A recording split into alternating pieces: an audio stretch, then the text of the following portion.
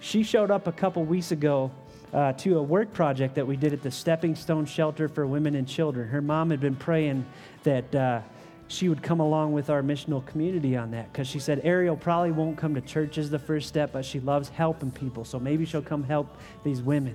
Aeriel not only came, she started connecting with the women. I know Marlene, you guys made a good connection, and they were talking, and I did a double take because I actually heard Aeriel talking to Marlene saying, hey, Marlene, you got to come to church with me tomorrow night. And now catch this. This is Aeriel, who hasn't been going to church anywhere.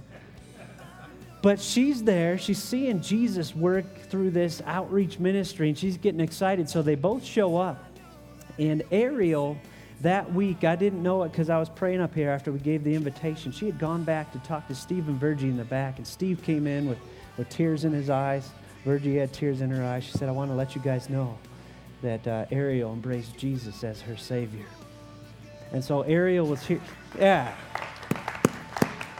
Praise God. So Aeriel came here today, and she took that step of baptism. She shared that story from her own perspective this morning. It was powerful.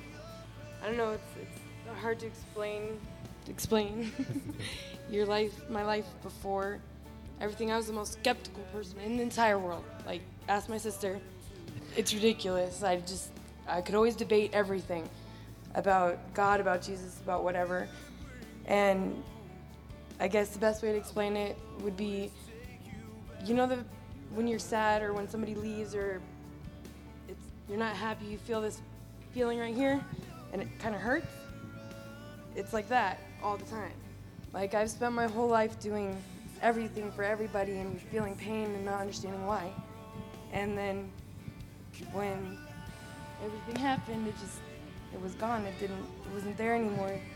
And you realize you're not doing it for you or for the other people. And Jesus did the same thing. Didn't ask for anything, and I don't know, it's hard to explain.